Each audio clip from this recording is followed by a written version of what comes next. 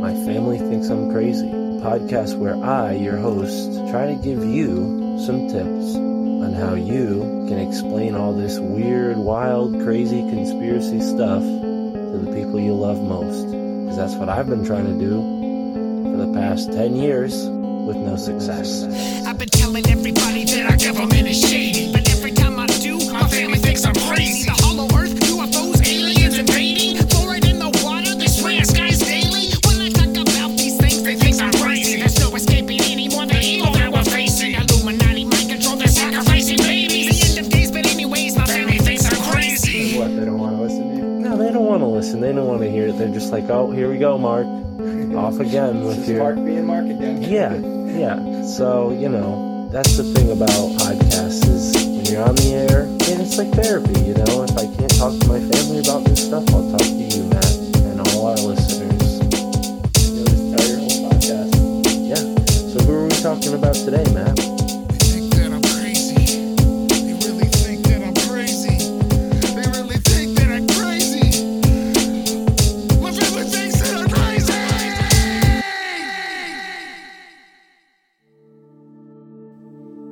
A Yuga cycle is a cyclical age in Hindu cosmology. Each cycle lasts for 4,320,000 years and repeats 4 yugas: the Satya Yuga, the Treta Yuga, the Dvapara Yuga, and Kali Yuga. As a Yuga cycle progresses through the 4 yugas, each yuga's length and humanity's general moral and physical state within each yuga decreases by 1/4. Kali Yuga, which lasts for 432,000 years, is believed to have started in 3102 BCE, near the end of Kali Yuga, when virtues are at their worst. A cataclysm and a re-establishment of Dharma occur to usher in the next cycle's Satya Yuga, prophesied to occur by Kalki. And today's guest, a returning champion, Ian Ferguson, rests firmly in the celestial current, working with 3 spheres and 9 angelic choirs of the angelic hierarchy. Ian has pledged his life to the Most High, laying the seeds for the coming golden age of the Satya Yugas. Ian acts as a lighthouse upon the storm-swept seas of Kali Yuga, offering advice and guidance to sincere seekers like yours truly. So sit back, relax, and enjoy this conversation between myself, Mystic Mark, and Ian Ferguson. Thank you for tuning in, and enjoy this conversation with Ian Ferguson.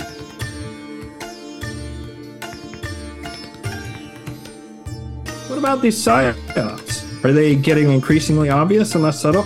That is not the mark of people who are in control. In the 1980s, these people were in total control. Nobody knew that there was dark sorcerers around the world. And they just dominated everything. They did all the bad stuff to the kids back then. Nobody knew about it. Well, they were in total control. And they're in less control now. Yeah. Believe it or not. Online information, and I just think books are just almost always better. Yeah. Except for current events, you need that online, of course. Well, and I think, just having the books, there's a sort of absorption consciously or subconsciously that happens, whether you read the book or not. Sometimes there's some thought that our astral bodies go out and read books while we're dreaming. That's something we talked about on a recent episode. Wow, that's odd, man. That's awesome. Please get to work, astral body, and read everything back there. I don't know. I mean, that makes some sense to me, actually. I did a little bit of astral travel work. I have a really good book on it called Astral Dynamics. And it's that blue book right there, that rather tall blue book next to the brown ones. It's really good for teaching about astral projection and astral travel. The thing is that people need to understand, and he doesn't emphasize this nearly enough in that book, but it is not risk-free to astral travel. Dreams are. You can be in so there's a crossover space between the astral realms and the just average dream space. There's a shared dream space. And that space seems to be totally safe, other than maybe it can mess with your mind a bit. But astral space is not. And people should really be aware of that, actually. Yeah. There's there's so much occult information that's out there now that I cringe sometimes thinking about how much, especially like dark magic stuff there is out there. So readily accessible. And people who don't know what they're doing are opening portals left, right, and center to the lower astral. And it's like, God, it's part of the reason I enjoy living rurally. Yeah, no doubt. And I did just have a conversation with a friend, Joe Roop, who has his own podcast. He's done a lot with astral travel, and that's something we discussed, the dangers of it. And, he talked about people who have not come back from these astral trips. And, the sad and scary thing about that is, well, we don't know what happened to them because they're not here to tell us, and all we can do is base off, maybe circumstantial evidence that they were astral traveling. But there were a few cases where people were found, in maybe a yogic position and they had passed away, right? And who knows what happened to them beyond. But we are recording, thankfully, for our supporters only. But let's get started. I didn't want to miss that. That was great. I'm glad we started with that. Oh, that little astral travel thing got in there. Cool. Yeah. Just to tie that off, then the greater risk isn't so much death, although that can happen. The greater risk is astral psychosis. People can become psychotic from doing, especially a lot of work in the astral space, especially out of their body. They can end up being stuck partially outside of their body, can have degradation of the energy fields, and that tends to manifest as mental health issues, and in particular, like delusions, because you're vibrating in a frequency that makes it very likely that you're going to interact with lower astral beings. So there's all manner of parasites and trickster spirits. Those are far more common than the really hardcore, like named demons, right? Like that. People generally don't just randomly run into those unless they've worked with those demons. That's why I'm just like, I cannot recommend highly enough to stay away from darker magic. It's, it's very addictive and it's very dangerous. And they have a better PR team than Team Angelic Magic. We're also here at the tail end of the Kali Yuga, and so we're dealing more with the occult knowledge of the demonic side is far more readily available. And that's part of the reason that these people believe that all occult and esoteric knowledge is automatically of the devil, because the vast bulk of what is out there is from various shades of gray to pitch black magic. Right. There's not a lot of stuff on like angelic magic or healing magic. It exists, but it's far less than the demonic side. I would say probably 100 to 1. Right. Like if you can look up about any demon, no matter how low and no matter how powerful, like the Prophetic demons in particular, the Tree of Death, like you can look up a million different ways to summon them, and a lot of them would work. You probably don't actually want it to work because these beings are hyper intelligent and basically immortal, so they can play the long game, and they're smarter than you. I mean, they're smarter than everyone. I mean, I include myself in the statement as well. I mean, by you, I mean humans. They are smarter than us, and they're basically immortal. And so when you are basically immortal and much more intelligent, and you just have tens of thousands, hundreds of thousands, whatever it is, years of experience, like it's quite easy to dupe people. People always think they're in charge. And the more you think you're in charge, probably the less in charge you are, actually. Yeah. If I just really recommend people stay away from it, because packs in particular are devastating. Yeah. Yeah, I do want to get into all of that. I think there's plenty of room for that. But since we just started, ladies and gentlemen, welcome to the My Family Thinks I'm Crazy podcast. I'm here with returning guest Ian Ferguson, who has the YouTube channel White Lotus of Light, as well as a website where you can get in touch with him by the same name, White Lotus of Light. The links are all in the description. But Ian, welcome back to the show. I'm glad we started off on this foot. And, you mentioned angelic magic as opposed to, in my experience, what seems more readily available, which is this sort of darker path, right? And it isn't obvious to the novices because of this scientific materialist environment that many of us find ourselves in, where things are sort of casted in a shadow, and because of this sort of lumping together, people think, well, since these people who are clearly lying or corrupt or whatever your umbrage is with them, since they say it's bad, well, then it must be good, right? And that might be true for some things like astrology or maybe even tarot, right? But when it comes to making pacts, doing ceremonial magic and things like this is all stuff that is reserved for experts and pros and people who are willing to take those risks. Because, yeah, it is very dangerous stuff. But where did you initially find yourself on this path with? Were you at first confronted with those dark options, those dark paths? And did you have did you have any experiences that kind of showed you what else was possible? I mean, explain to us how you found yourself in this position, because I know angelic magic is something that we're going to talk about today, and it's something you practice.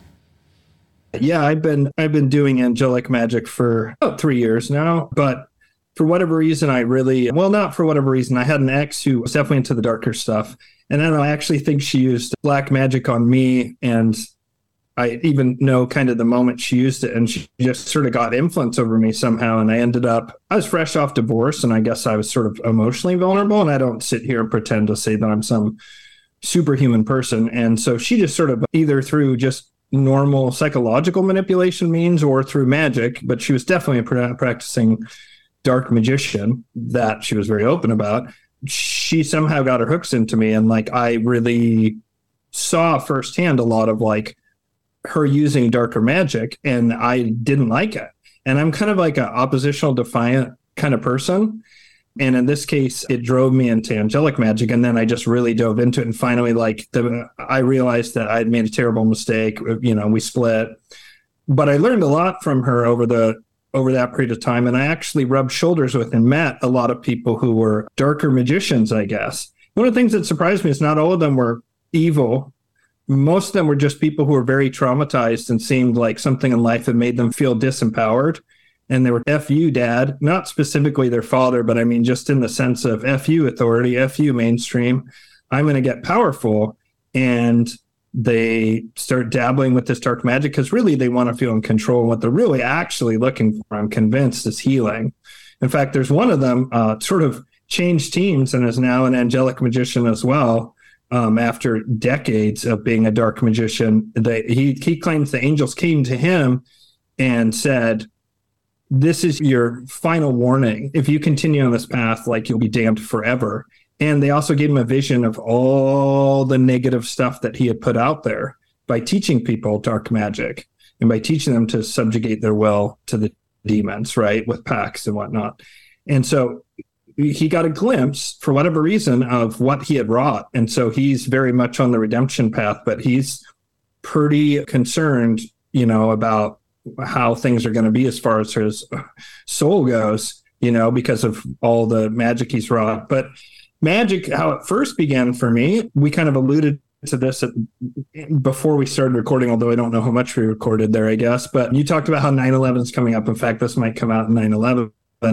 And my awakening process very much centered around 9/11. I mean, I was a very spiritual kid. I was very interested in like Atlantis. I knew it really existed. My father said no, and I usually just took whatever my father said as true. But when he said Atlantis didn't exist, I was like, that is not true. I just knew that it wasn't true. I knew like the Kennedy assassination didn't make sense when I just barely even looked into it. I was like, I think those conspiracy guys that my dad always mocks might be right. And so I always kind of was interested in the weird off the beaten path stuff. But then when the hormones hit, when I was like 12 or 13, it was girls and nothing else. That was all I cared about. And I became very, I don't know, dim-witted. Like, I swear I shaved off 40 IQ points. And I just wasn't interested in anything occult or anything like that. And then I took this Religions of India class, and it was the winter term 2000. So it started in 2000 and ended in 2001. And I read the Bhagavad Gita, and I got to this passage where it said, where Krishna is talking to Arjuna, and Arjuna says to Krishna, I can't kill my cousin. And Krishna says, oh, you can't kill your cousin. That's fine. He's like, what are you talking about? We're here on this frozen in time battlefield. And like, there's a guy over there with like an arrow through his head. Obviously that guy's dead. And Krishna was like, well, you're mistaking the body, which are more like clothes, for the soul. And then he says, what your cousin truly is, sword cannot cut it, fire cannot burn it, water cannot drown it, air cannot wither it, for the Atman is immortal, changeless, and eternal. And when I read that, line, and I'm, just, it's not exactly how the line goes, very close though. I felt like there was this gong, like this bell went off in me. And that is really the moment of when my adult spiritual awakening began. At the end of that same term, I had like not eaten really for probably like, I don't know, a week or at least 4 or 5 days. I hadn't eaten much because it's the end of the term. I was cramming a sting up all night. I wasn't smoking weed. I hadn't smoked weed in like 2 weeks for all the finals and all this kind of stuff. And the minute I got done with school, the first thing I wanted was to go take a bong rip. And I took 2 huge Sobe bong rips, and I couldn't even play Mario Kart. I was like banging into the wall, and they were shooting me with turtle shells and laughing at me. And I was like, man, I can't even play this. And I tried to watch them. I couldn't even watch them. And I went in my bedroom. I laid down, and I had this really intense vision that showed all these politicians that were possessed by demons. And I saw this like horrible, undulating black wave and this terrible clacking noise. And then it panned out, and it showed that there was this skull made of flesh-eating scarab beetles over the continent of Africa, especially Central Africa. And I didn't really understand what that meant. I think it was just like all the black magic that's been perpetrated on the different places that have been colonized, and just like the death and genocide and stuff that's happened in Africa. It's been a particularly difficult place to live for a long time for a variety of reasons. And so I'm not exactly sure what that part meant, but then it showed me a map of the United States from space. And all of a sudden I saw this, like a droplet going into a pond and how the ripple comes out. I saw something, but with like real kinetic force slam into right where New York was. And this ripple appeared. And then in that ripple, there appeared this dark wave, and it smashed against the West Coast. And along the West Coast, there was this thin little line of light. And of course I was on the West Coast at the time. And I'm not saying like, certainly nowadays I would question whether the hope of humanity lies in the West Coast of the United States, right? But at the time, that was who tried to resist what was to come. And this wave hit the wall of light that shot up, and it stopped the wave. And then the wave had within all these different like deep sea fish and like barracuda and stuff like that, and alligators and stuff, like water animals that are like really like kind of scary looking, and even like those deep sea like anglerfish with the really sharp teeth. And they all started like fighting with each other a little bit, and then the wave drew up even bigger and it slammed, and again this line of light rose up to meet it. So then that wave of, or that like ocean of blackness, it was getting really thick and viscous like tar now. Like it had been oily before, but now it was getting thicker and viscous, and they were actually like really fighting with each other, these different like monsters in it. And then the wave rose up so high that it went like off the earth, and then it slammed again, and then this light rose up to meet it, and where the blackness hit that light, it started shaking and vibrating, and it turned into light, and this light then went all the way around the planet. And this voice said to me, and the light of humanity shall spread once more across the earth. And I was like, what the actual fuck was that? Because I had no context for this. I was just watching Beavis and Butthead a year or two prior, really not making use of my intelligence for anything other than, I guess, maybe some role-playing games and board games or whatever, video games maybe, but I was just really not doing anything with my life, and I wasn't paying any attention, certainly, to anything spiritual. So this was like, what the actual fuck was that? And then 8 months later, 9/11 happened. And it took me until later in the day, and I go, oh my God, that's that thing from that weird tripped out thing that I had last year. There also was like, it talked about a past life, which I'm not going to share, but a very personal past life. And I started having really intense dreams about that past life. I ended up even translating it because the name was in a foreign language, and it made perfect sense. So it was a very strange experience. And then 9/11 happened, and for whatever reason, on 9/11 was able to figure out, wait a minute, why didn't they have pop-up surface-to-air missile turrets at the Pentagon? We've had that technology since the 60s. Surely they have that. Otherwise, the Russians would have already attacked from the air the Pentagon. Like, how the hell did these guys slip through?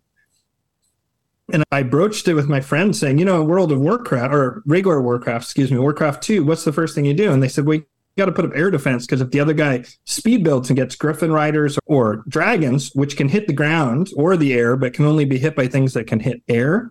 And they said, we got to build arrow towers because you need static air defense, or else if the other guy power builds, then you'll just get wiped out. Duh. And I said, where was the air defense around the Pentagon? And all my friends, they were like, and the blood drained from their face and they looked down and they were just like really contemplating it. And then one of them goes, no. That would mean the government was in on it. And I said, but it would certainly seem to imply that, but that doesn't answer my question. Where was the air defense? It's like, why weren't there jets? Why weren't there jets scrambled? Why weren't there surface-to-air missile pop-up turrets around the Pentagon? How did the Pentagon get hit? And they didn't have any answer. A few weeks went by, and then the guy that I bought weed from, he goes, hey, have you heard any of these 9/11 conspiracy theories? And I was like, oh, my God, thank you. And he introduced me to Mike Rupert. I knew about Bill Cooper, the guy who wrote Behold a Pale Horse. And I had read a lot of conspiracy theory stuff, but I didn't put a lot of stock in that kind of stuff until 9/11. Well, the stealing of the election with Bush and Gore, that also, I knew that was stolen, but I didn't really, nowadays I would say it's kind of like the water I swim in, but back then I didn't really care about conspiracies or think about it until 9/11 happened. And it matching that vision was like, what the hell? Yeah, that's really uncanny. And you said that was about 8 or so months before the event. What was that like, that time period before 9/11? I mean, so much has changed since then, but Y2K was this sort of all the rage a year prior. But yeah, can you speak to like the mindset of the average person back then? Maybe even, the state of conspiracy? Not a day goes by that I don't miss pre 9/11 America. Yeah, people who weren't like young adults, at least then, they really don't know what they've lost. They really don't understand. Like, I didn't even understand it, but the dollar was insanely strong in the 90s. Like I traveled to Europe a couple times in the 90s. Man, it was ridiculous. The dollar was just so strong. And the economy, you could randomly buy any random stocks, because they were inflating for the big crash to come. You could buy any stock and make money. I mean, I didn't really do that, unfortunately, but a lot of people did. And the main thing is you just were so free. You could just do whatever the hell you wanted as long as it wasn't like patently illegal. And there's stuff that was like borderline illegal, like toilet papering and tortilling someone's house, to razz each other as kids. And like nobody really, it's like, oh, okay, kids, like if it was a constant thing, then maybe you get in trouble. But generally the adults would just kind of roll their eyes and whatever. And they didn't care. The boomers, like, to their credit, to a certain extent, and also to their loss, like raising us Gen X kids, like they just let us do whatever the fuck it seemed. Like we went all over the place, like I went all over Portland, rode the buses by myself, all kinds of stuff, and you'd go to the airports and you could see your grandmother come right out of the gate and you give her a hug right there on the spot.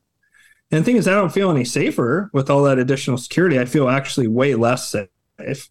A big part of that is I'm aware, obviously, that like the government's the threat here. And so all that security is for them to have total access and you to have none, right? You know what I mean? They're the ones they want to have that. It's like Kennedy and his Secret Service guys getting off the back of the car, right? So. Yeah, well, and I just had a really incredible podcast about JFK, so I mean, don't get me started. There's so much I can say about that. But when it comes to 9/11, JFK, and a lot of other events, some that we even talked about the last time you were on the show, the Ohio disaster and whatnot.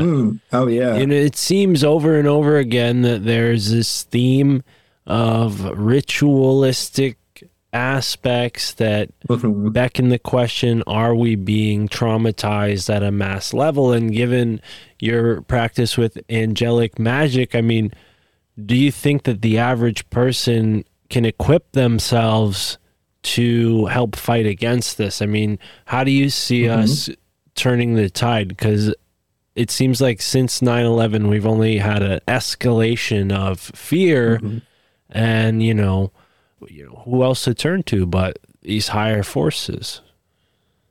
Wow. I mean, there's a lot there. I mean, I think, one of the main things that angels have worked on with me as I moved up the spheres, I started with the angels and then I would work with the archangels, and I don't know, I'm very psychic. I just am. And it's just like something I had a lot when I was a kid. Like I said, it shut off for like a decade there, but I've worked to develop it as well. And so I can hear the angels and not everyone can. Like I can teach people to summon the angels and have real world effects for them if it's in alignment with their soul's highest good and the divine plan of the Most High. I always make sure people add those caveats to angelic magic, but I can teach people to do that. But most people can't hear the angels. Some people can. I'm not the only one. Like I've had other students or friends or whatever, but because I was able to talk to them, Archangel Raziel, who's key in summoning the 72 lower angels, I one day said, well, I feel a little uncomfortable always asking the angels. It's funny because this lines up with JFK, I just realized. I said, I feel uncomfortable telling these beautiful beings of light what to do. And Archangel Raziel said, why? That's literally their purpose. Their purpose is to answer prayers, or a more refined form of prayer, ceremonial ritual magic, right? Which it's just a more refined form of prayer with greater intent. That's why some people who are very devout can pray and the world will change around them, right? They can pray. I mean, I don't know how many of your listeners know someone like that, but if you know someone, especially who's like a true good Christian, who's like really gets it, and they're like a truly good Christian, which is fairly rare, they very often can pray and have absolute miracles happen. I've seen it. My mom's that way. I know someone else's mother is that way, and they're just very loving, devout people. And it doesn't work every time, but I will ask my mom to pray for me for sure, because it, sometimes I want a little extra help. And so I said, Raziel, well, that's great. That's what they were designed for, is to answer these prayers. And I said, but I feel uncomfortable to some degree. And I want to ask, what can I do to serve the celestial current, right? Ask not what you can do for your country, or what your country can do for you, right? But I did literally ask this, and Raziel said, now you're asking the right questions. And so the angels then put me through this, I don't know, my paces, I guess, to see if I was worthy, and also to affect change to where I was doing change, because it's invocation when you work with the angels, or ask you to change your inner world, and that does impact the outer world, right? You sort of change your vibration, you attract to you circumstances that are more pleasurable and nice and whatever, more harmonious, right? Because angels create greater harmony in your life, whereas the demons create greater chaos as a general rule. And with demons, you're doing evocation. So it's change the outer world to what I want, but that changes you inside. It corrupts you on the inside. In the same way that when you work on yourself on the inside with the angels, that'll change your external experience, and in a way that's much more harmonious than if you had tried to design it yourself with your mind. And so I said, what can I do? And so they had me prove my worthiness. They had me start doing lots of charity. They had me for a while texting or calling people, and I would have to inform them that the angels had told me to text or call them, and that was, it turns out, like, to test my faith, because it was very hard. I was like, do I have to say the part about the angels? And they were like, yes, you must. And it was very embarrassing at the time. And I just was like, especially when people like lead me on red, and they'd be like, you okay, bro? You know what I mean? Like, and so I had to push through that. And then as I moved my way up, and then he taught me how to contact the principalities, which are the choir directly above the archangels. And they're the messengers who go between all three spheres and all nine choirs, all the heavenly celestial realms and earth. And so the principalities were the key in to access these higher choirs. And again, they really put me through the paces and really wanted me to do real, like, more than I could afford levels of charitable giving. And then as I moved up to the second sphere, which is the virtues, powers, and dominions, it became much more of an internal experience. And it was much more about me confronting my shadow in ways that I sin, not in the sense of like the Christian idea of sin, but where I was missing the mark. One of the things that struck me about the angels is they have a very different attitude towards sex than most people would think, because most people think that angels incorrectly are Christian in nature. The angels are mentioned, Archangel Michael in particular is mentioned in one of the, some of the oldest Sumerian cylinder seals we have, mention Archangel Michael. So, I mean, these beings existed long before Christianity, and Christianity has put their ideas around sex and, I guess, morality in general over the angels. And it's very similar in a lot of ways. You know what I mean? Like a lot of the stuff like stealing or hurting people, anytime you did anything, the angels kind of thing is what this action you're taking, is it in any way weakening your own free will or the free will of others, or are you binding their free will, right? That's why, like, violence is generally speaking right out, unless it's to protect the innocent. But violence is you're impacting someone else's free will because you're attacking them physically. If you're doing a binding spell on them or like a love magic spell, and you're not saying I want to attract love to me, which allows the angels to orchestrate that. And the angels might say, well, that's not in your soul's highest good right now. You need to work on yourself, so they'll veto that spell, whereas the demons would bring it to you. If you say, I want Jennifer Connelly, right, the actress from Labyrinth, she's probably in her 50s now. Like if I say, I want to bind her to love me, now I'm binding her will. And that's the main thing the angels don't like. And so their attitudes around sex and sexuality are all around free will. I mean, it is very much not unlike, I don't know what they think about gay sex because that hasn't come up for me personally. I don't know whether they would care about that one way or the other. I do know that when it came to straight stuff, it was always about consent 100%, and that things like pornography or strippers, right, or prostitutes are all like, they consider them horrible because you're binding the free will. And people say, oh, but there's money changing hands and blah, blah, blah. And it's like, no, it's not something that they want to do. It's something that's circumstantial and usually based on their history. And I'm not trying to like bag on sex workers here by any means. I'm just saying what the angel said. And basically they said that for a man, you should never have any interaction with a woman unless she wants your seed. That was the term they used, unless she wants your seed. And then if she wants your seed, it's about you being ethical and moral within that situation, and that you should never try and be like a player guy manipulating women, right? Because then again, you're messing with their free will because you're not giving them full information. And of course, it works in reverse as well, women doing these things to subvert men's free will. And probably more women have cast love spells on men than vice versa, if I had to make a guess, actually. So it was mostly about consent was what they were really in free will above all else. And so I had to go through and really heal and integrate my mistakes and my trauma especially. And I'm still working on that. It's actually something I'm really working on right now with angels. It's very difficult. And I would say for most people, the best thing they could do to prepare themselves for what's to come is take care of the physical stuff if you can, because that is important, having food and water and medicine. And if you have enough money to want to preserve your money, then gold and silver as your baseline. And then if you feel like you want to go beyond that, there's certain cryptos you can get into or whatever, but really take care of your physical needs first. And then, don't spend too much time on all the financial stuff. Really, the key is to work on your trauma above and beyond anything else. I'm really convinced, because you said they're doing mass traumatization of people. It's absolutely true. Basically, everyone you interact with is traumatized to some degree in this country because of the mass media. And, things like the killing of JFK, and that was a killing of the king ritual pretty clearly. Everything about the way it was done, Camelot beforehand, elevating him to the status, it's hinting that he's a king or putting it out there in the public consciousness that he's a king, and then they kill him. And it was very ritualistic. And same thing in 9/11, there's a guy who's falling out of the tower. It's very curious. The guy's falling out of the tower and he perfectly makes the Hangman tarot card.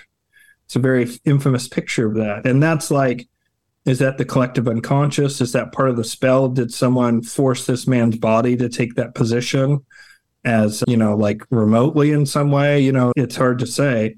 But or even the artist who created that sculpture of, I think he was like a giant, and there was like airplanes flying into his face, and his office, his art space was in the Twin Towers, and he created that all prior to, the event. But yeah, I don't know how accurate that is. I mean, this is a theory I found on the internet or heard somewhere, but yeah, there's many examples of that weird collective consciousness and symbology, predictive programming, as some call it. Absolutely. Yeah. Yeah. Well, I mean, it's intentionally done. The 2012 Olympic Games opening ceremony is like the most blatant example of that. It's a COVID ritual. It's what brought COVID into existence. And one of the things a lot of people don't understand is like the way magic works in the Kali Yuga anyways, which is nearly over. I'm actually interviewing or have interviewed Bibhu Dev Misra, the scholar who like sort of cracked the code on the Yugas, and I'm certain he's right. And that's going up on my channel here in a couple of weeks. He's incredible. But during the Kali Yuga, it seems that the way magic works is it's very much psychological in nature, and that it does rely on this co-creative process. People say all the time, oh, everything's physical. Oh, Is it really? Because literally everything we're doing right now appeared in someone's mind prior to that microphone being created, those headphones being created, those computers being created. It was a thought first. It actually comes from the subtle realms before it comes to the physical realm. You mentioned earlier about like the dead materialism that came out of 1830s to 1850s British Royal Society. Prior to that, almost all scientists were very holistic and very, looking at the big picture. They weren't as specialized. There was always people who were more specialists. And that's when the specialists took over for the generalists. And, most of the real genius in science has happened from people who are more of that generalist mold, right? Like, for example, Isaac Newton was a generalist. He was an alchemist. He was, a physicist. He was a mathematician. He was all these different things. And that allows him to bring it all together with these really incredible theories. And so there's been a very intentional combination of making everyone into dead materialists and then also using things like these mass events. And as you see, the predictive programming, and what did I often say it's akin to from a magical point of view is when hackers will hijack a bunch of computers and turn them into zombie computers, and then they have all this brute force and they can then do a DNS attack. They hack all these boomers' computers who click on the email they shouldn't, and their computer is now a zombie computer, and they have vast legions of these computers, and then they can do a DNS attack, which is very difficult for most websites to deal with. Right. And that's why you have like Cloudflare and all these things that come up to like try and prevent that sort of thing. But my point is that likewise, when you do the 2012 Olympic Games, everyone's really like, all right, it's the Olympics. And then they see like, hey, what is that giant coronavirus symbol that's now with all the LEDs? Like literally they have the coronavirus, the shape of it with the spikes and everything. And then they show a bunch of doctors and nurses dancing a ton. Where do we see that in 2020? And then they have this thing where this gigantic black cloaked skeleton magician appears, and he starts waving this giant bone wand, and up one of the beds spins up in the air, and there's the children on it. He's like menacing the children, and then he extends the wand, and out of it come fireballs. I mean, it's the most obvious black magic thing I've pretty much ever seen in my life that's been done publicly, and it was the coronavirus ritual. But what they then did is they didn't go, well, that's it. We don't have to do anything. They then spent the next, 8 years meticulously further planning something that was probably already a decade in the planning by that point, because the Rockefeller lockstep document came out around that time, 2010 to 2012 range. So they'd clearly been planning the, events of 2020 for quite some time. But they used that magical spell because they had all these people with open minds who didn't understand what they were seeing because they're dead materials, and it went right down in their subconscious. And they basically hacked all these people's minds to get a brute force attack on reality to try and change it to their will. Well, the good news is that way back in 2001, when 9/11 happened, by like November of that year, I had figured out, because I have something called claircognizance where I can just know something's true, even if I don't have all the evidence, and I can often then reverse engineer it. But I came across the idea that the world was secretly run by black magicians. And I just immediately knew it was true. Even though it was the most insane thing I'd ever heard in my fucking life in 2001. I mean, people kind of take it for granted now that a huge amount of people are like, oh yeah, Satanists, pedos like run things, right? I call them Malachians, but the satanic force, runs the planet, and that there's people who are using black magic.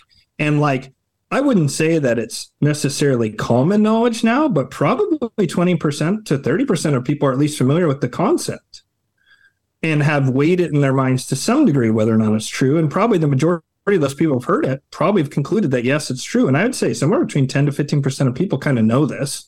I don't know, that might be overstating it, but I think that's about right. Whereas when I figured this out in like November of 2001, I would say it was 1 in 10,000 to 1 in 100,000, maybe 1 in a million.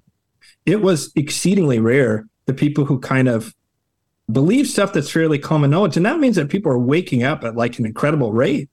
And, we talk about the Luciferians and Malachians a lot on my channel. And I believe that the Luciferians have completely unplugged from the Malachians and aren't helping them anymore. And that's why ever since 2020, every PSYOP since 2020, the big one, the obvious one, right, has been really sloppy You notice that? Have you noticed how sloppy they are now? Like, when you look at Sandy Hook, for example, right? That was very well done. All the different things that were done under Obama, during the Obama administration, the Bush administration, all the psyops they did back then, they were almost all like actually really well done to where it was very difficult to pierce them. And now they're just sloppy as fuck. Look at what just happened in Lahaina, right? Like fire turning right corners. And it just so happens that I actually finally saw a couple, but basically there were one or two modest homes that survived that fire. And every other home that survived was like, $10 to $50 million price tag on it. You don't need Zillow to just take a look at it and see that it's there in Maui on the frickin' beach. And it looks like it's a 6-bedroom house. You know what I mean? Like, do the math, right? You're talking a multi-million-dollar thing, which implies that's 10% of that person's net worth, something like that, which means they're probably worth 100 mil plus. They're in the club. And those are the ones that were spared. But somebody left some calling cards, I believe, intentionally. I don't know if you've seen it, but there's a guy named Hawaiian Real Estate who, he was just a total normie, getting back to that people are waking up fast. If you watch all his videos before Lahaina, he's like, hey, come to Maui, bro, and like hang loose and buy some property, bro. He was just like this Hawaii boomer dude, maybe Gen X, just selling properties, didn't have a care in the world, just making money hand over fist in Hawaii, I'm sure. And he was like, what the actual fuck when it happened? And he has videos to where there's cars that have no fuel around them that are completely burned to where like cast aluminum has like liquidated away from it. From like the aluminum, the thing you put your rubber tire on. God, obviously I'm a mechanic. I can't think of it. Your rims, basically, they're cast aluminum rims and they're melted. And aluminum has a melting temperature of like 3,000 degrees Fahrenheit. And all the houses around it were fine though. And then there was another one that was way far away from everything, and it just had little short grass around it. And again, that car had cast aluminum, like a rack on the ceiling. It was like a SUV or something. And they grabbed it, and it just turned to powder. So I was leery of the whole do idea, right? Just because I'm leery of sexy conspiracy theories, because when 9/11 happened, the hologram planes, I actually had someone I later identified as a government op tell me right after 9/11 that there weren't actually planes and they're holograms, except for I knew people who were in Manhattan who felt the, wake of a 747 going not that high above sea level, which creates a big wake in the air. And they heard it and saw it, and there's no effing way. And so sexy conspiracy theories often have been developed, especially since 9/11, to draw people's attention away from things that are completely unexplainable, like the lack of air defense. So when I saw that Lahaina thing, I figured, well, they probably just lit fires, paid some poor homeless people to light fires, and then they shut off the water and turned off the sirens and locked it down. After seeing these cars, I actually think that they did use dew, and that's really nice, because using an exotic technology, it was probably in part to test this technology out. Using an exotic technology is going to raise a lot more very difficult questions like these cars than if they had just used standard burning, right? It would have been very difficult for them to do what they wanted to do, just target some but not all houses, right? Because they want to put it in a smart city, all that stuff, right? I mean, that's crystal clear to me. That's what the goal was. So this guy shows this video, and since then, they've actually put black wall all the way around Lahaina. Why? That's so obvious. Like, out of respect for the victims. That's like you're in Jersey, you come to this house, and you see that there's this dead mafioso guy with bullet wounds on his chest and the front porch, and then you see all these other mafia guys going around with gloves on, picking things up, and they're like, ounce of respect for the family. Please don't look too closely at that corpse. Out of respect for the family. It looks like you guys are cleaning up a crime scene. Oh, no, this can be really deceiving. That's why, yeah. Hey, Lou, come over here for a minute. You know what I mean? Like, why would you put black fence up around it? And how can you have a National Guard, a secret police, and regular police response surrounding the perimeter of it, but magically you couldn't save anyone on that day? And that one reeks to me of that there was a horrible, evil ritual. Because someone who's actually lived on Maui told me that's not even like, there's better places to have done that. But that's the traditional capital, I guess, of Hawaii, the indigenous capital. And a lot of indigenous people were there, and a lot of children were there. And Some of the children, I think they grabbed them, unfortunately, which is terrifying, and prayers for those children. But a lot of those children just burned in that horrible fire. And I'm pretty sure it's on a ley line. Basically, all the Hawaiian islands are on a ley lines because of all the volcanic activity there. And so that's sending a trauma surge out. But, a funny thing is happening. People are starting to not just go into fear, but they're starting to have the self-preservation starting to kick in for people. People are starting to see it. Like this Hawaiian real estate guy, he was not a conspiracy theory guy, I promise, before this. You can just tell me, maybe he was, but he kept it off his channel because I scrolled back like 8 months and it was all just buy this real estate. And it's like that. A lot of people in Hawaii are waking up. They also killed a bunch of brown people here, right? Indigenous Hawaiians. So like that's another thing that creates that lefty dilemma in their mind, and they're clearly going to try and steal that land. I think they're putting up those fences because they're just going to go ahead and build that smart city. Yeah. I think they're just going to build it. And I say, great, make it more obvious what you're doing. And I think that someone melted those cars intentionally to leave a calling card. Doesn't make sense for the Malakians to do that, but think about it. It's high tech. That means that someone who's on there was either just a good pilot, he's not involved in any of the spiritual stuff other than on a subconscious level, and he just said, I'm going to nuke a couple of these cars, and I hope someone finds it, right? And he just beeped it a couple of times and he's flying through. Or it could be, and it doesn't matter if the spirit is moving through someone or if they're actually like more directly communing with the spirit. But I believe that the Luciferian faction couldn't stop that event from happening. And so instead, they made it really fucking sloppy so people can see what happened and more people wake up. Right. Right. And we talked about the differences between the Luciferians and the Malakians in the first interview we've done. So, folks, I recommend go back and listen to that, and also check out your channel on YouTube, White Lotus of Light, where you talk about that at length. But yeah, this is a tragedy what happened in Lahaina, and we talked about that on a few different episodes, and I had some people who live in Hawaii on the show to talk about it, so no need to retread. But yeah, I think you're making some interesting points, and it's when it comes to the direct energy weapons, it seems like, weather manipulation of some kind could account for it. It seems like the forest fires that have been out of control over the past decade in the West are connected in some way, where you have the same situation going on. Yeah, and who knows, maybe they're doing that on a micro scale in that area. They figured out how to concentrate it, and people may be familiar with this if they're listening to every episode of my show, but Topher Gardner, past guest on the show, he made the assertion that there are ways you can manipulate the weather to create that effect where certain things would seem to be microwaved and other sort of maybe organic materials that can sustain an electric charge differently would not be affected in the same way. So we're talking about masonry, we're talking about metals, we're talking about human beings.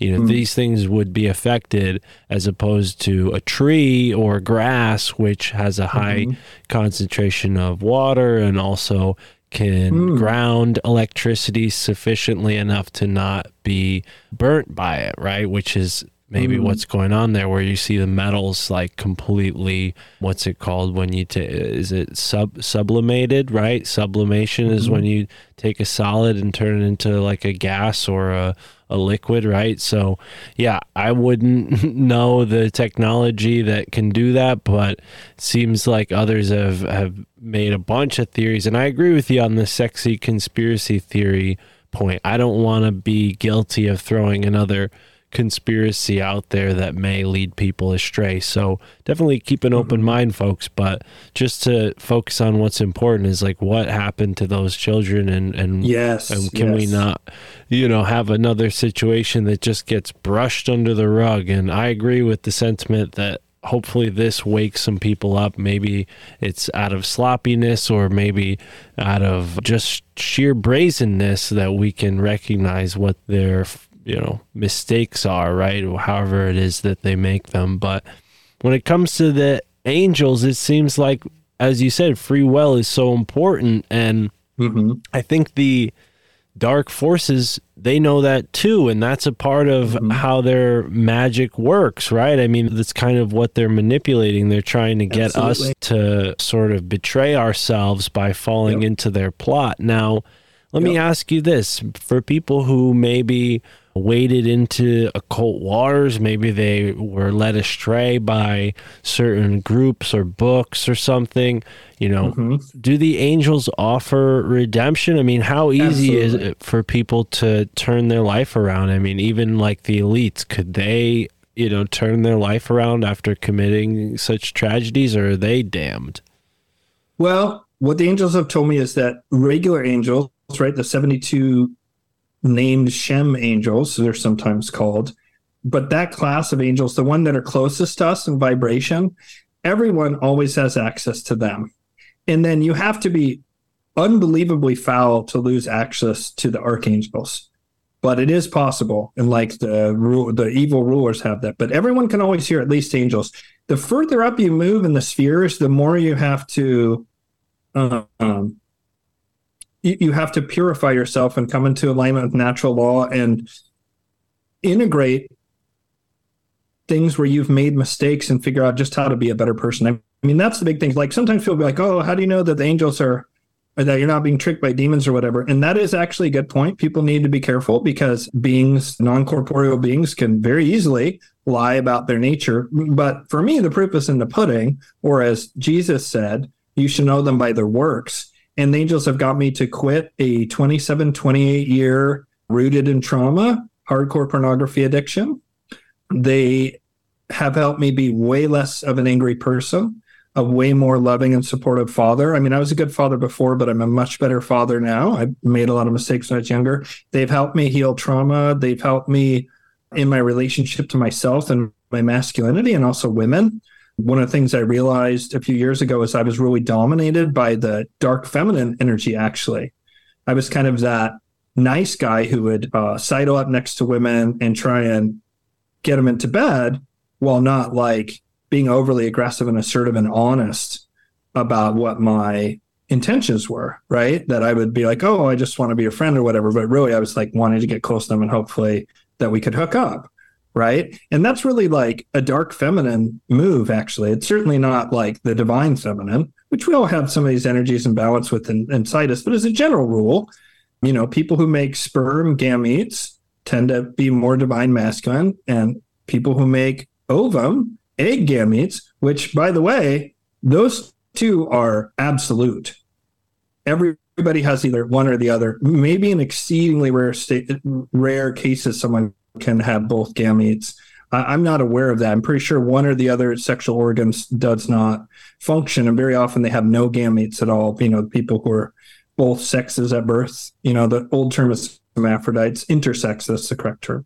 People who are intersex at birth, but the vast majority of people tend to hold, or are meant to hold, if you're male, the divine masculine frequency or infernal masculine, and if you're female, the divine feminine or the infernal feminine. However, these dark forces have got everyone to invert and move everything around, and they've created a plague of emasculated men, which I was among them, who are dominated by the dark feminine, very passive aggressive, very dishonest and manipulative. And you see women who are dominated by the dark feminine are the ones who are like, again, not bagging on sex workers. I think that's fine. I just think that it's probably difficult for people who do that in the long run. I've known lots of women who were dancers. I've known lots of women who did various different things. And I found in most cases, once they got done doing it, they're like, yeah, that was really draining on me psychologically, doing that kind of work. But so not trying to bag on it, but the dark feminine is very much the OnlyFans girl, just bleeding all these simps dry, getting all these simp men, probably men, stuck in their dark feminine and bleeding them dry. And as a general rule, when women have a choice between a dark feminine male, the nice guy, versus an infernal masculine, the Chad player dude, scumbag, right? The guy who plays bass guitar or whatever. Again, I'm just throwing out, like, what do you call them? Generalizations or whatever. There's plenty of bass player dudes were awesome. But yeah, like just the player dude who's kind of a scumbag and is just there to nail women and mistreat them and treat them like shit and is just very selfish and often narcissistic. Well, that's the infernal masculine. It's a woman. If she's in her feminine at all, she's going to be more attracted to that as a general rule than the men who are in the dark feminine. What women really crave is divine masculine, right? Like Aragorn in The Lord of the Rings, right? Strong, a provider, a protector, noble, in control of his emotions, but also able to feel, wanting to be compassionate, protect the innocent. Women love that. It's the ultimate panty dropper. And I've sort of moved more into that with the help of the angels. And, being stuck in that was really limiting for me. And that was one of the things that the angels helped me move through. And I still have some blind spots and I still have stuff I'm working on. I don't pretend to be enlightened or perfect by any stretch of the imagination, but the angels have really helped me to work through these things. And there's so many different things out there in our society that are meant to just lead people away from natural law, but it's reaching a crescendo right now. I mean, like things are really like, it's getting too big to ignore. And whether it's brazenness or sloppiness, and I believe it's sloppiness that's born out of desperation. Might sound funny, but ask yourself, has propaganda been increasing or decreasing? Well, it's been increasing. Is it less obvious and more subtle, or is it more obvious and more in your face, right? What about these psyops? Are they getting increasingly obvious and less subtle? That is not the mark of people who are in control. In the 1980s, these people were in total control. Nobody knew that there were dark sorcerers around the world. And they just dominated everything. They did all the bad stuff to the kids back then. Nobody knew about it. Well, they were in total control. And they're in less control now. Yeah. Believe it or not, they really are. Well, it doesn't mean they're not powerful or dangerous. Sorry, go ahead. No, it's fine. I'm glad you said that. And it's definitely something I want to, I guess, simmer on for a little bit. But I wanted to ask you about the angelic influences on the world and culture, because people often think about Enochian magic as angels, but something you brought up earlier, there's often people who doubt that and say, well, how do you know those were angels that John Dee was evoking, right? He may have thought they were angels, but he was using a black obsidian mirror and these other people were involved and they were swapping wives and things like this. So, given we're all speaking the English language and there's a whole thought that the Enochian language somehow infused itself into English, I mean, what are your thoughts on that? Do you think that holds up, or do you think the angelic influences couldn't work like that? Yeah, that's so interesting. See this right over here, this giant leather-bound books back there? That's actually like limited edition, all of John Dee's writings. And I haven't certainly read that exhaustively. I feel a real resonance with John Dee for some reason. I have not as of yet, and I plan to talk to the angels, I have not as of yet done any Enochian workings. What I find fascinating and interesting, first of all, I like Dee, but I don't like Kelly very much. That was his partner. And it was through Kelly that came the message of wife swapping and stuff like that, which ended up ruining John Dee's marriage, I'm pretty sure, if I recall correctly. So, there's kind of two camps. There's people who like Kelly, or there's people who like Dee. Most people don't like both, or most people don't. Some people, I guess, probably dislike both. But I'm just not sure enough. I have a liking for John Dee that is irrational, perhaps. Like maybe I had a past life, knew him or something like that. I don't know. That said, Enochian workings, I haven't really done them. I've been told by a lot of people that they're, quite dangerous. There's, one thing that is true is when you move up in the spheres, the energy, the higher order angels is quite astonishing. Like when I had just gotten to where I was working with the virtues, and so I was a long way from having an appropriate vibration to go to the first sphere, where the Ophanim and Cherubim and Seraphim dwell. I made the mistake once. One of the things I'm able to do, and I use it exceedingly sparingly, pretty much only with the virtue angels now, but I am able to channel. And so I once tried to channel the Ophanim, right? Those are the wheels within wheels who that Ezekiel saw, right, with the eyes on the wheels. And that is, in fact, what they look like. At least that's what they appear to me. They're a very interesting class of angels. But anyways, I channeled that, and it was like I was shouting when I couldn't talk without like just shouting, and like with like this crazy reverberation in my voice. I have a recording of it someplace. And when I was experiencing it, I've been tasered before. It felt like I was being constantly tased, only with like an even higher vibration. And it was very awe-inspiring and a bit terrifying. And I couldn't sleep for 12 hours afterwards. I channeled them very late at night, like 11:30 p.m. to midnight.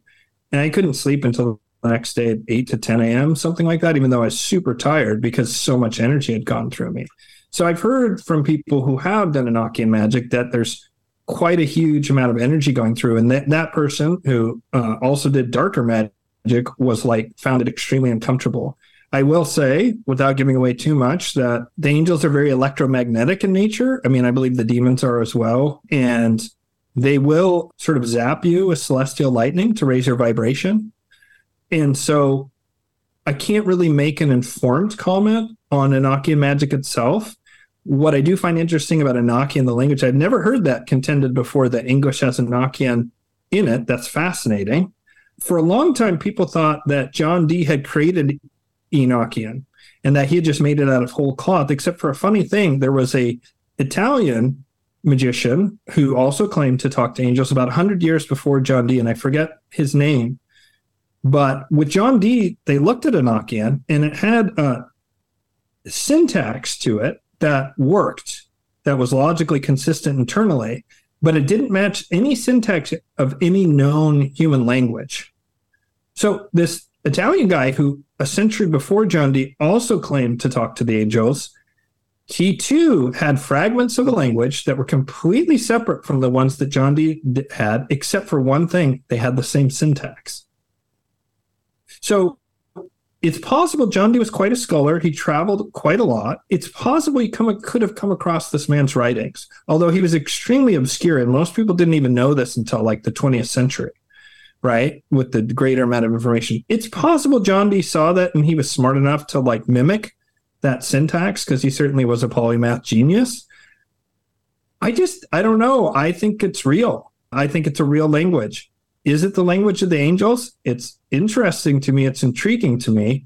I am not 100% sure on that. And it's not something that I've asked the angels a lot, but I kind of feel like I need to, because you're about the third person in the past month to bring up Enochian magic to me. And so whenever I have that kind of repeated message from the universe, it's maybe something for me to look into. Yeah, well, it's not an obsession of mine, so I guess it is sort of a synchronicity through and through, because for me, I had recently just had a guest on talking about the Gospel of Thomas, and it caused me to brush off 2 books that I have on the shelf here titled The Forgotten Books of Eden and The Lost Books of the Bible.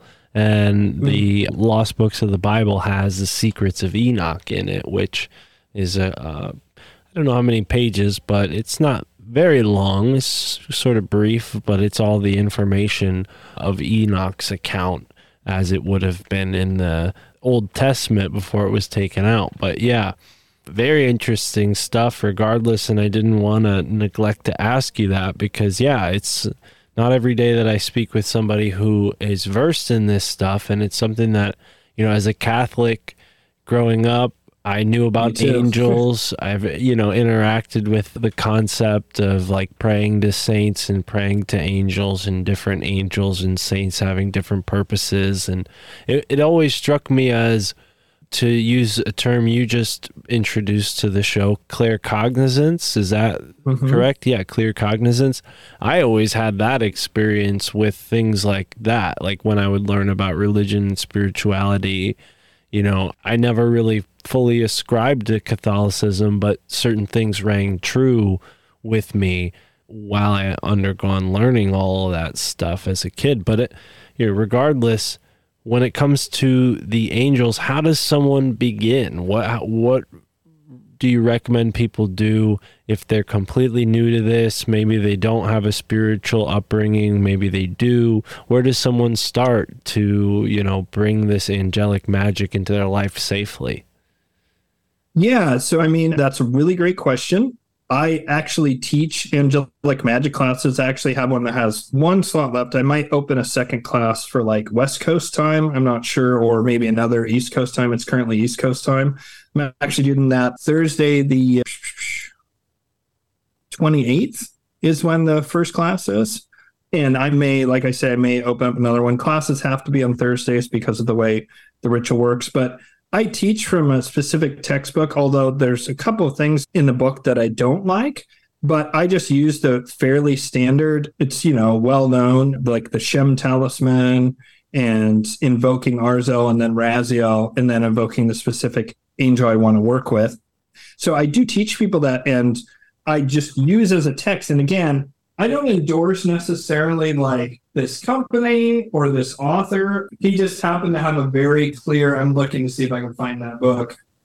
He just happened to have a very clear way of sort of describing things. Hang on. Oh, here it is. And so I use it to teach from, and I have all my students by this text.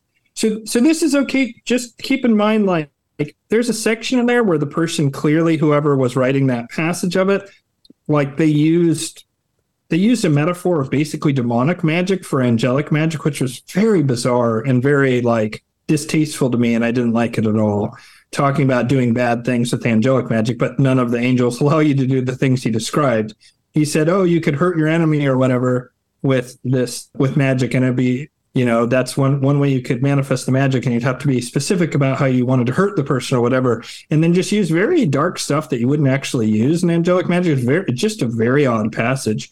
And that's what I mean is like magicians are all able to access the angels, and most are able to access the archangels. Beyond that, I am not aware of there being any book out there on the principalities or the virtues or the powers or dominions or them cherubim, seraphim, how to interact with them, whereas you can interact with the darkest of demons. I think it's just because we're in the Kali Yuga. But this is the book, The 72 Angels of Magic. And again, I can't really endorse Damon Brand. I'm not against him either. I just can't endorse, I'm not endorsing that person other than this book is the one that I use to teach from.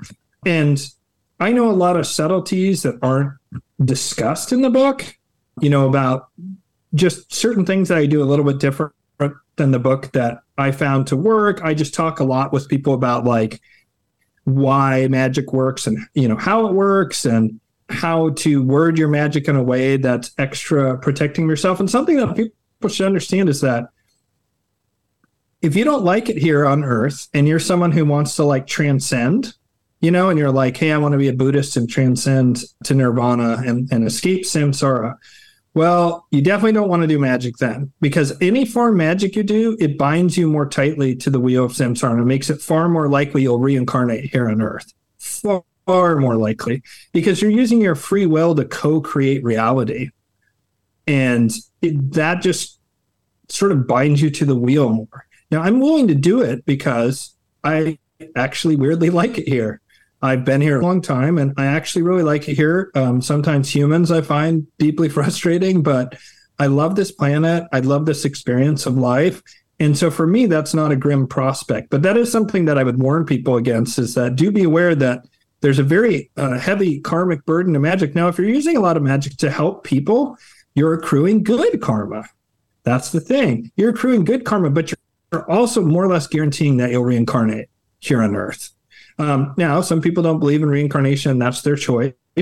And I guess if you don't believe in reincarnation, then it doesn't have that downside. I wouldn't feel comfortable saying it to someone without mentioning that. I always tell my students that by the way, it does make it more likely that you'll incarnate here. But the 72 angels, these, Shem angels, the lower order angels, the ones that are closest to us in vibration, they're very gentle and wonderful, and they can help you do lots of things. It's really important how you phrase things, like when there's the requests in there of different powers. Like I always say, if it's in my soul's highest good and in accordance with the divine plan of the Most High, when I'm invoking the specific power of the angel, I always add that.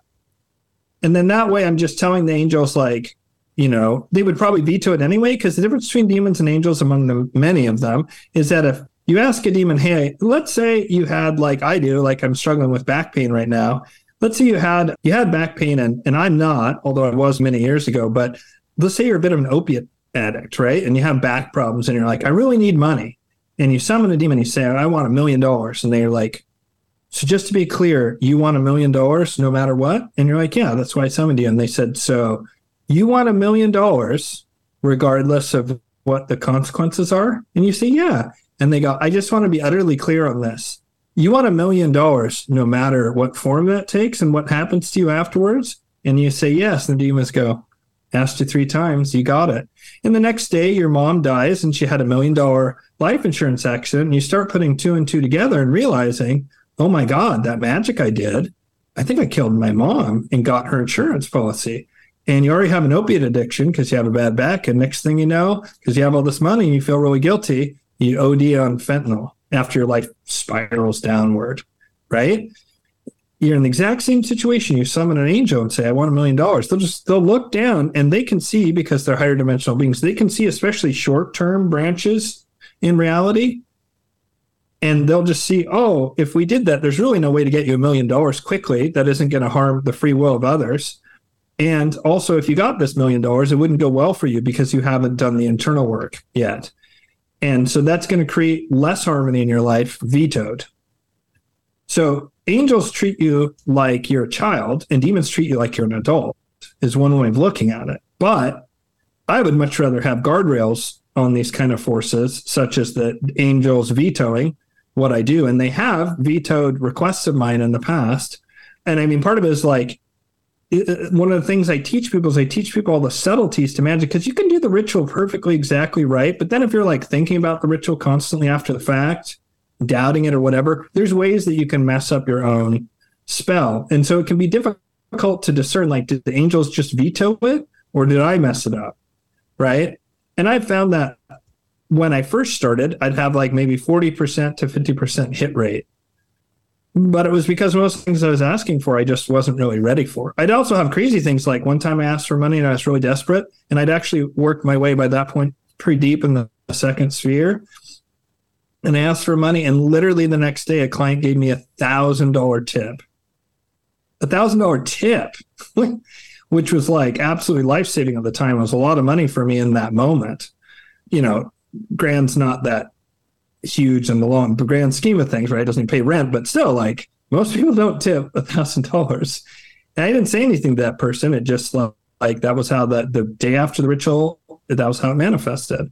And so one of the things is that you can get hooked on like having these things happen or whatever. And I think that's really kind of missing the beauty of what the angels can do, which is the angels can start having you change your internal blockages so you can just tap into that already naturally available abundance by aligning you. Another way I describe it is that if reality is a vibration, dark magicians will grab that vibration, they'll bend it, and they'll bind it to their will, and they'll just hold it like a spring, and and eventually that it'll snap back and it'll hit them across the face or whatever. Usually whatever they did, they have to like re-up on the spell. They have to go deeper. They have to take another pack. They have to do whatever. It's just like that first hit of heroin, and then you got to take more and more. And then eventually, you know, it doesn't end well. But they're trying to change reality to their will. Whereas with an angelic magician, if you're doing it correctly, you're trying to change yourself to where you're in greater alignment with natural law, like a surfer that's riding a wave of reality.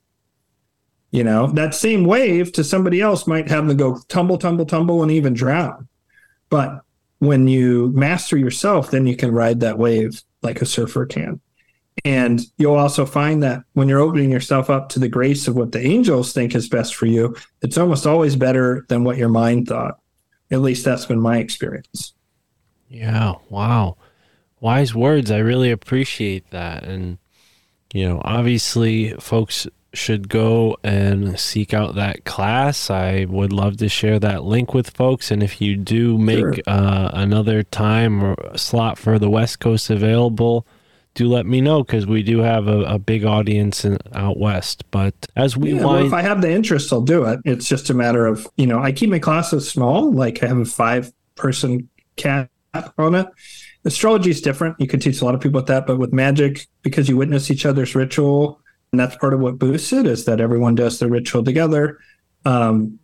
that boosts it, that same amplification that we talked about with the dark magicians and the hijacking people's brains with the 2012 Olympics. Here, you're consenting to have this other person witness you, a person who's not a muggle. That's key. Someone who's there and sort of supporting you in the ritual. That will amplify your magic, but it's with full consent then, and with full being honest about what the intentions are for the people with whatever their spells. And most people just, I'm always so touched by what my students, they're almost always the beautiful things. I want to help my dad. I want to help my kids struggling at school and is getting bullied. And I want to, like, people almost always have these really beautiful things they want to do with the magic. They're just naturally use it correctly, like in non-selfish means. That doesn't also mean that you can't ask for more abundance in your life. You know, you absolutely can. For a lot of people, what the lack of abundance is it's some kind of internal blockage that you can heal, and then that's even more powerful than the angelic magic. There's nothing wrong with asking for things to help yourself out, as long as you're also like just being a loving and generous person in the world, you know? And because if you start getting selfish pretty soon, you're probably just not even going to want to work with the angels at all. You'll be like, oh, I'm going to work with demons, right? So, but you do have to be careful because it is, you know, it's crazy. Like, to be able to cheat code on reality is a very potent thing, and you have to really have real reverence around it, and you have to, I think, have the right attitude around it. First of all, the angels will veto it eventually. If you're just being selfish all the time, they'll just veto it. You know, you really have to balance that. And when you ask for abundance, it's considered good form to like tithe 10%, not to a church, but to like find a local charity. You know, like I used to work with DV clients, so like I often give to domestic violence shelters for women, things like that. So yeah, whatever your charity of choice may be. So anyways, there's more to it, but yeah, I will. I'll go ahead and open up a second class, and worst case, nobody signs up, I'll just close it down, no problem. Right. So I'll say there's 6 slots then available. There's one more in a class that's filling, and then I'll make another one available. I'll probably just keep it at East Coast time because it's much harder to help the East Coasters than it is the West Coasters. Right on. Because it's kind of longer. So, yeah.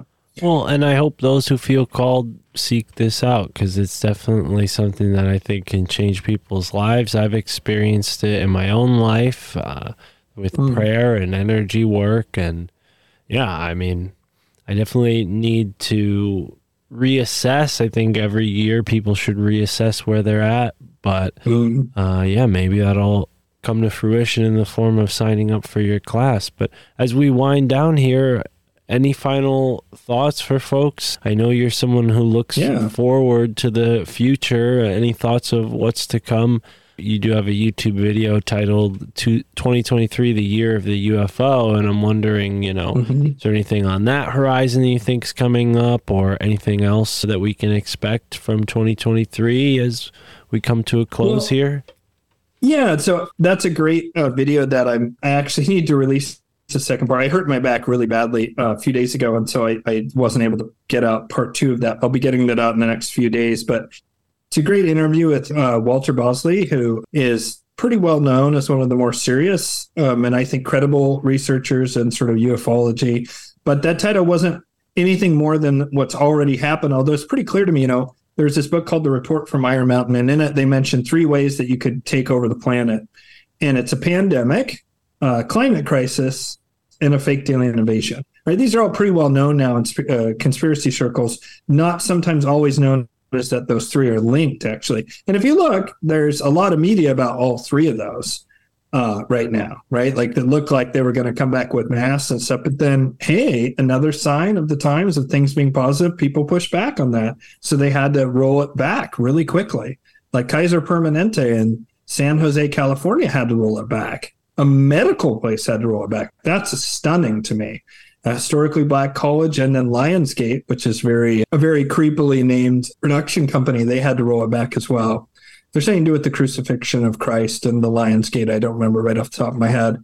And that's why that film company is named after that. But yeah, so I am of the opinion that things are going to get very dicey in the next few years. Probably 2024 is going to be a real shit show. You know, I mean, there's going to be the next election. Like, remember how bad it got during 2020? There's going to be definitely some shenanigans and and awfulness. I also feel like it might be the year when finally the gloves come off, certainly no later than March of 2025 in this, conflict between the elites, which I also think it's even more than just Luciferian versus Malachian. Like, I think both those groups to some degree have really factionalized in the last few years, and that there's a lot more internecine fighting among the elites than people are aware of. There's a lot of assassinations going on of rich people and so forth. Not the uber rich, although, a couple of years ago, there was that plane or helicopter crash with one of the Rothschilds. One of the high up Rothschilds died in that, which could have been an assassination. Was David Rockefeller just 1 trillion years old, or was he killed? Some people say he was killed, and he was 1 trillion years old. So, do keep that in mind. But I do always wonder when I see these very high profile, and for both a Rockefeller and a Rothschild to die within the past 3 years, and these were guys at the very pinnacles of power, right?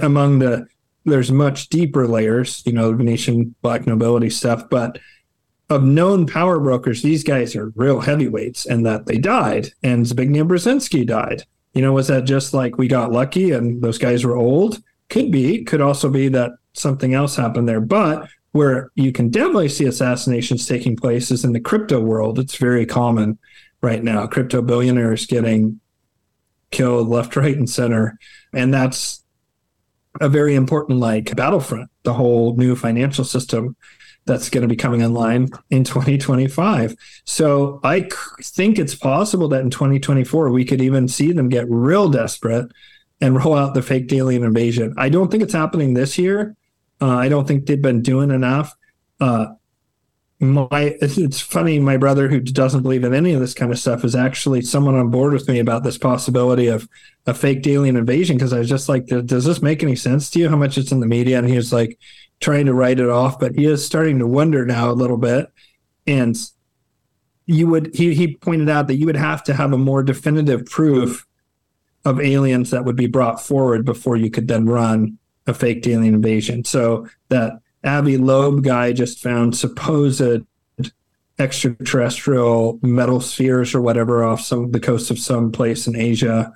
And he's, it's a meteorite or whatever, but this guy also contended that Uamuna or whatever it was, remember that long, weird object that came in and then it left the solar system, which that's weird in and of itself, that the thing was able to leave the solar system after, how did it manage to slingshot around the sun? That's crazy. And not just get sucked in. So they would have to bring out more tangible evidence before they could run that psyops, I feel like. So, I would look for more things like that. Perhaps another shooting down of a UFO like they supposedly did at the beginning of the year, but this time bringing forward wreckage of some kind. So, yeah, I think that 2024 things are going to get nuts. And then 2025 to 2030 is really, I think that's going to be when the Luciferians take over from the Malachians. And that's going to be, at that point, I think there'll be some kind of full-blown open conflict between these two groups. I don't think it'll last that long. I don't think it'll last more than a year or two, the major sort of fight, right? It might only even last a few months. It's possible, with advancements in technology, it may not take that long. I don't know. But 2030 and beyond, it seems like, according to what the angels say anyway, that'll be much better. And also the astrology improves quite a bit around 2026, 2027. The astrology has been all kinds of hard angles to the outer planets, all kinds of just it's just been really rough for years now, the astrology. That's the other thing I do is that I'm a Vedic astrologer. And so I look at people's natal and Navamsa charts. And with your natal chart, it's your first 40 years of life. And then Navamsa, I'm in the school of thought that it's your second half of life. And I have a very different first and second half of life that very much weighs out in these charts. That's something that I can tell people, is that it sometimes helps to have a little bit of guidance. But at the end of the day, what people really need to do is take care of their physical needs and then immediately start working on trauma and healing your trauma and integrating your shadow. Because one of the things angels have said to me is that there's going to be an event, a bottleneck event, they call it. And they say there'll be a period of time, and I don't know how long. I don't know whether this event happens over years or what, but there'll be a period of time to where we have almost no free will externally. Like all external events are completely predestination. There was that Project Looking Glass a number of years ago, which I found after the angels had told me this about that some event happened in the future that no matter what the elites did with the Project Looking Glass looking into the future, they couldn't beat it. And it was like it came to this bottleneck, this singular event, and then people threw off the shackles of the most evil people. So like the Malachians getting trounced, basically. And this guy doesn't identify a date, I don't think. But if you look it up, you can find on YouTube, like the Project Looking Glass, they saw an event, the elite saw an event or something like that. But the angels say that during that period of time, we'll have no external free will, but as always, we'll have total internal free will. And our reaction internally is going to set up how our lives are on the other end of this bottleneck, and or our next reincarnation, if perhaps we don't make it through such an event. And that, therefore, the best thing we can do right now is to really work on our healing, to really work on healing our trauma, on integrating our shadow and figuring out the ways that we're missing the mark as human beings, the way that we can be better to one another and in greater harmony.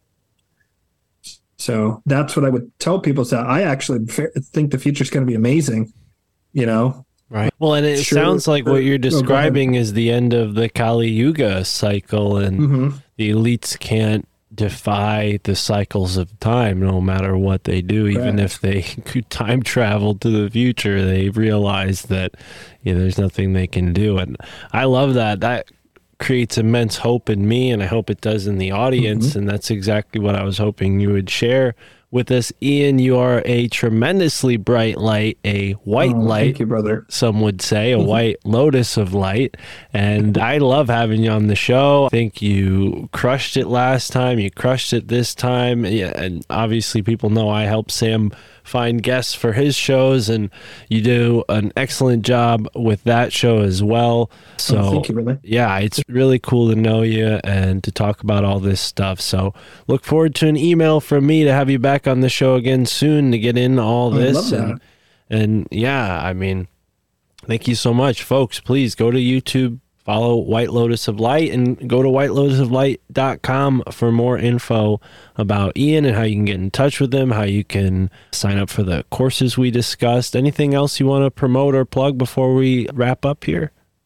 Yeah, I'm not going to be, I've said this before, but I am, in the next few months, I'm going to transition to working for this awesome corporation that's doing, I think, really amazing work that really will help liberty and actually, I think, have a really profoundly positive impact on the planet. And so when I switch into that, I'm going to stop doing astrology readings. I'm going to continue because it's very important. So the angels want me to do angelic magic, and especially to find people who are able to do the higher order magic. That's really important. They're like, the time is now. It really needs to spread. And so I'm going to continue to do that, but I'm going to basically stop doing astrology for people publicly. I'm not sure exactly when. I had thought I was going to start in like July or something like that. And I started to wind up my business. And then unfortunately, the CEO and founder had a terrible health crisis, and that kind of derailed things. And it's taking a little bit longer to get some of the financial stuff in place, in part because of that.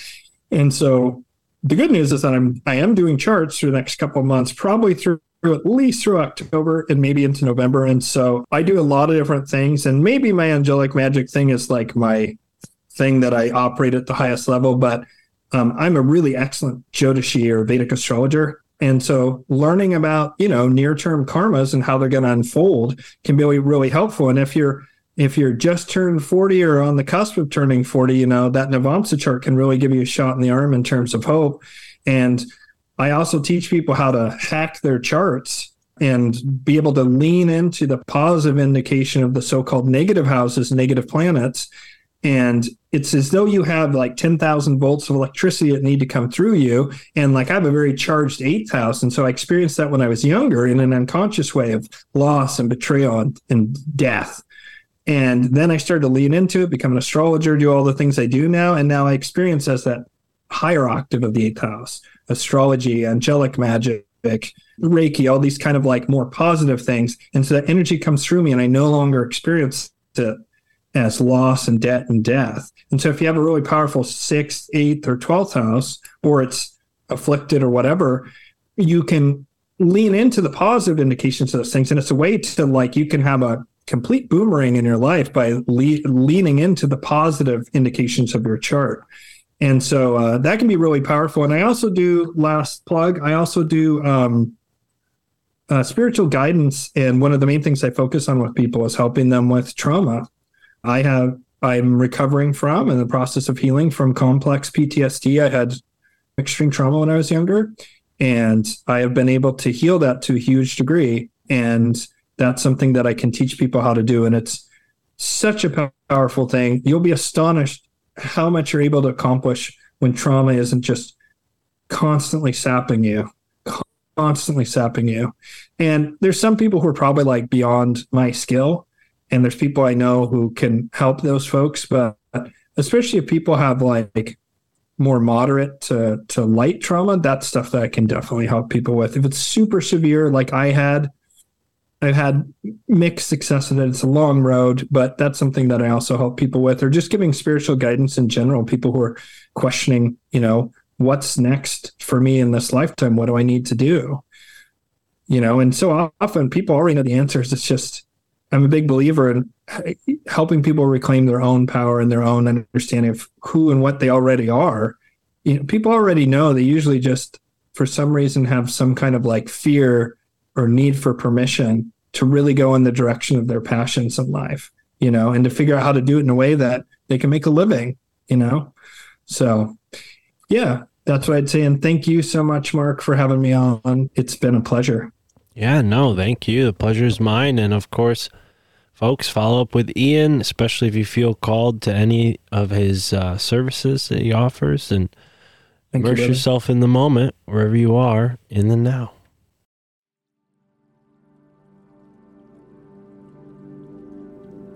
All right, ladies and gentlemen, thank you so much for tuning in to this episode of the My Family Thinks I'm Crazy podcast. Today's guest was a killer. Trying not to use the same phrases that Sam uses on Tinfoil Hat. I don't want this show to sound like I'm just, taking bits and pieces of other podcasts and putting them together. Because initially, that's kind of what I did. I mean, that's how most art gets started, right? You take your inspirations and you sort of mold those inspirations into what eventually becomes your own brand or your own style or whatever you innovate, whoever you may be. So yeah, no more Hammer the Gods, no more Returning Champion. That's Sam's rhetoric. I got to come up with my own podcast lingo, okay? So, shout out to Ian Ferguson, who's a funky ass cat. He's got the FAC award on this show, the Funky Ass Cat Award, yo. Anyways, I just had a great day. Shout out to Matt, who I met at the Sam Tripoli comedy show in Broadbrook, Connecticut. He was very kind to me there. Said what's up. He said he wanted to go on a tour. I said anytime, hit me up on Instagram. And he did. And we went on a tour around New Haven. And it looks like we're going to be doing these more often. So stay tuned. I'm going to be planning a tour, and I'm hoping to get at least 15 people there. I'm going to make an Eventbrite or some sort of event thing that people can sign up and be a part of. So look out for that in the description of this episode, because I'm recording this 2 or 3 days before it goes out to the public. Supporters only. They get it first. And not next week, but the following week, I'm only going to put out one episode. So don't freak out. Don't be like, oh, what's going on? I'm only going to put out one episode that week, and it's going to be a good one. Don't worry. But there's going to be a second episode that comes out that week for supporters only. So basically what's going to happen is when there's a new episode out for the supporters, that new episode for the public will be the episode from the week before for the supporters. So they'll just be delayed. So if you want the show first, if you want the show when it's fresh, when it's relevant, sign up on Patreon, sign up on Substack. Rockfin is a little different. If you want the video version of this show, you can get the video version of the show. I don't edit the video as nearly as much as I do for the audio. So sometimes there's parts where, I had to cut it out of the audio, pauses and things like that I can't do for video. But it is a different kind of style of the show. You get to see everything going on. You get to see what I'm doing at my desk. You get to see what I'm doing at my desk, whether I'm rolling up a blunt, whether I'm smoking, whether I'm having a drink of pineapple juice. I've been drinking a lot of pineapple juice this month. Pineapple juice and pineapple sparkling juice, which is basically soda, but I love it. So you can see that if you watch the video version of the show. Pretty neat, huh? Pretty freaking cool. All right, so it's been humid. That's why I'm out of breath right now, because just existing this week has been exhausting. And that's exhausting to listen to, right? Anytime somebody's exhausted, you don't want to listen to that. I don't want to exhaust you guys out there. So I'm going to move on from that. But shout out to Matt. He's a cool dude. I gave him a tour, and then he brought Tara and I to a bar. We hung out. This is actually a bar I've been to a ton. I love going there. It's actually a bar where George W. Bush did cocaine when he was a student at Yale. Go figure. Who would have guessed that George W. Bush was doing cocaine with his daddy's oil money when he was a student at Yale? Yep, best and brightest over there. Anyways, we went there, and then Matt brought us to what he called the Pyramid Rock. And there's all these signs. Even when you get to it, there's a sign that shows you that you're at the Pyramid Rock. And it's this huge rock in the middle of the woods. I mean, it's huge. And I got to thinking after we left, I'm like, what if that was a melted pyramid? Like some sort of energy beam hit it, and it melted into what now just looks like a big rock boulder. I mean, crazier things have happened, folks. So shout out to Matt for showing us that. That's out somewhere in the woods.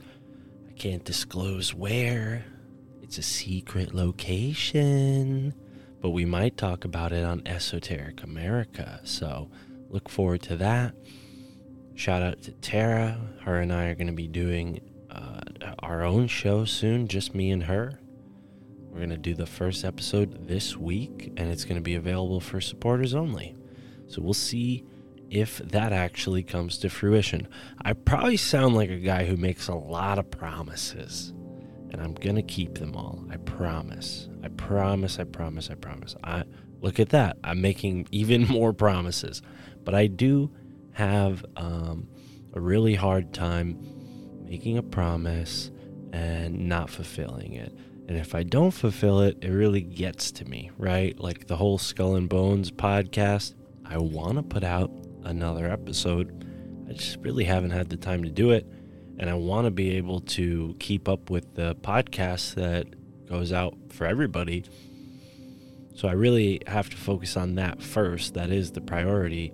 And then if I have extra time on top of that, I can do bonus content, right? So if you support the show on Patreon especially, but Substack as well, if you support the show, you can help me dedicate more time to creating content to give out for free to the masses. This isn't charity, folks. Okay, this is value for value. This comes from the school of Adam motherfucking Curry, okay? Value for value. If you value this show, if you value all the time, all the effort, all the amazement that you get out of this show. Okay, I don't know how you get effort out of this show. I hope I motivate you. This fucking rant that I'm on right now better motivate you to support this podcast. And 100 and something people have already done it. And we're hoping to get to 250 people as soon as possible. And I don't know why I had so much trouble saying 250, but 250, we get tens and tens of thousands of people listening to this show. Why are we only in the hundreds? Come on, folks, support the show. I'll put a hell of a lot more time into creating bonus content, and it'll be worth your $5. Okay? So look at that. We made it to the end of another episode.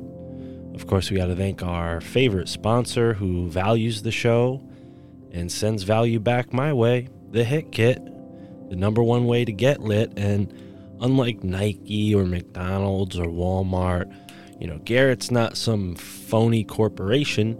He's an actual human being who listens to this podcast, creates something really cool that I use every day. And so that's a good reason for you to sit down, listen to this, okay, and support Garrett. Go to The Hit Kit on Instagram or hitkit.us and use the promo code CRAZY to save 15% at checkout. So go and do that right now. Get yourself a Hit Kit. Get your friend a Hit Kit.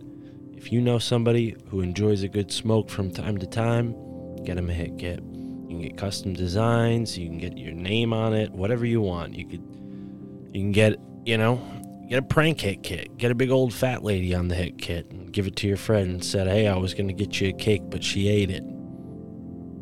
That's a joke I heard, okay?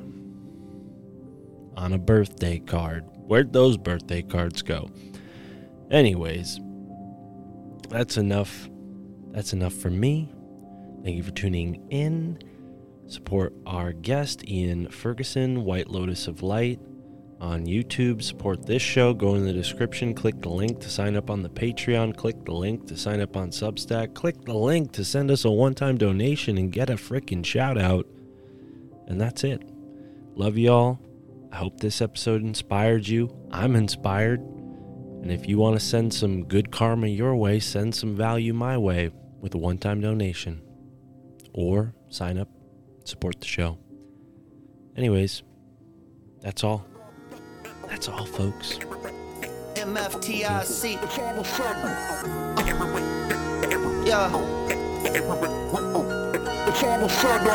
Broadcasting the moon matrix from the lunar surface. They want you confused, like you never knew your purpose. Hopping through the portals, dismantling the machine. My family thinks I'm crazy, I can't believe what I've seen. Memories of a war, the Pleiadians and Anunnaki stuck within the genes of a copy of a human body. DNA fractal, the universe within me. Epiphanies of science is hoarded by the Illuminati. Puppet masters know the power of the mantra, repeating mad lies till it has an effect on ya. Subliminal messages hijack your perception, tricking the population with holographic projections. We see through it. The system is unraveling. I'm astral traveling through the library of the Vatican on a sacred journey. I embark with the squad, forever spitting truth like Mark on the pod. Gotta know the facts, never hold back, cause I ain't getting caught up in the soul trap. I dissect the fabric of reality, looking for the answers, searching through the galaxy. You might be feeling stressed out. Depression, anxiety is no measure of health to be well adjusted to a sick society. You don't even know how powerful you are. We the ones who gonna expose the whole facade. I awoke in a deep underground military base. Zero recollection of how I got to this place. Alien corpses floating in glass cylinders. Must have been extracted when they crashed into us. Animal hybrids contained in the cages. A lion with the eagle head, monkeys with reptilian faces. Losing my mind and I'm feeling desperate. I look around the room and I see no sign of an exit. All of a sudden the wall flickers away, revealing a hangar full of spacecraft. My getaway, I run to the nearest one. See a guard knock him out, rob him for his plasma gun. Hop in the ship, take the controls. They highly intuitive, I figure it out easily. Lift off, accelerate through a tunnel until I see the light. Fly into the sky, get flanked by 6 F-35s. Gotta know the facts, never hold back, cause I ain't getting caught up in the soul trap. I dissect the fabric of reality, looking for the answers, searching through the galaxy. You might be feeling stressed out. Depression, anxiety is no measure of health. To be well adjusted to a sick society, you don't even know how powerful you are. We the ones who gonna expose the whole facade.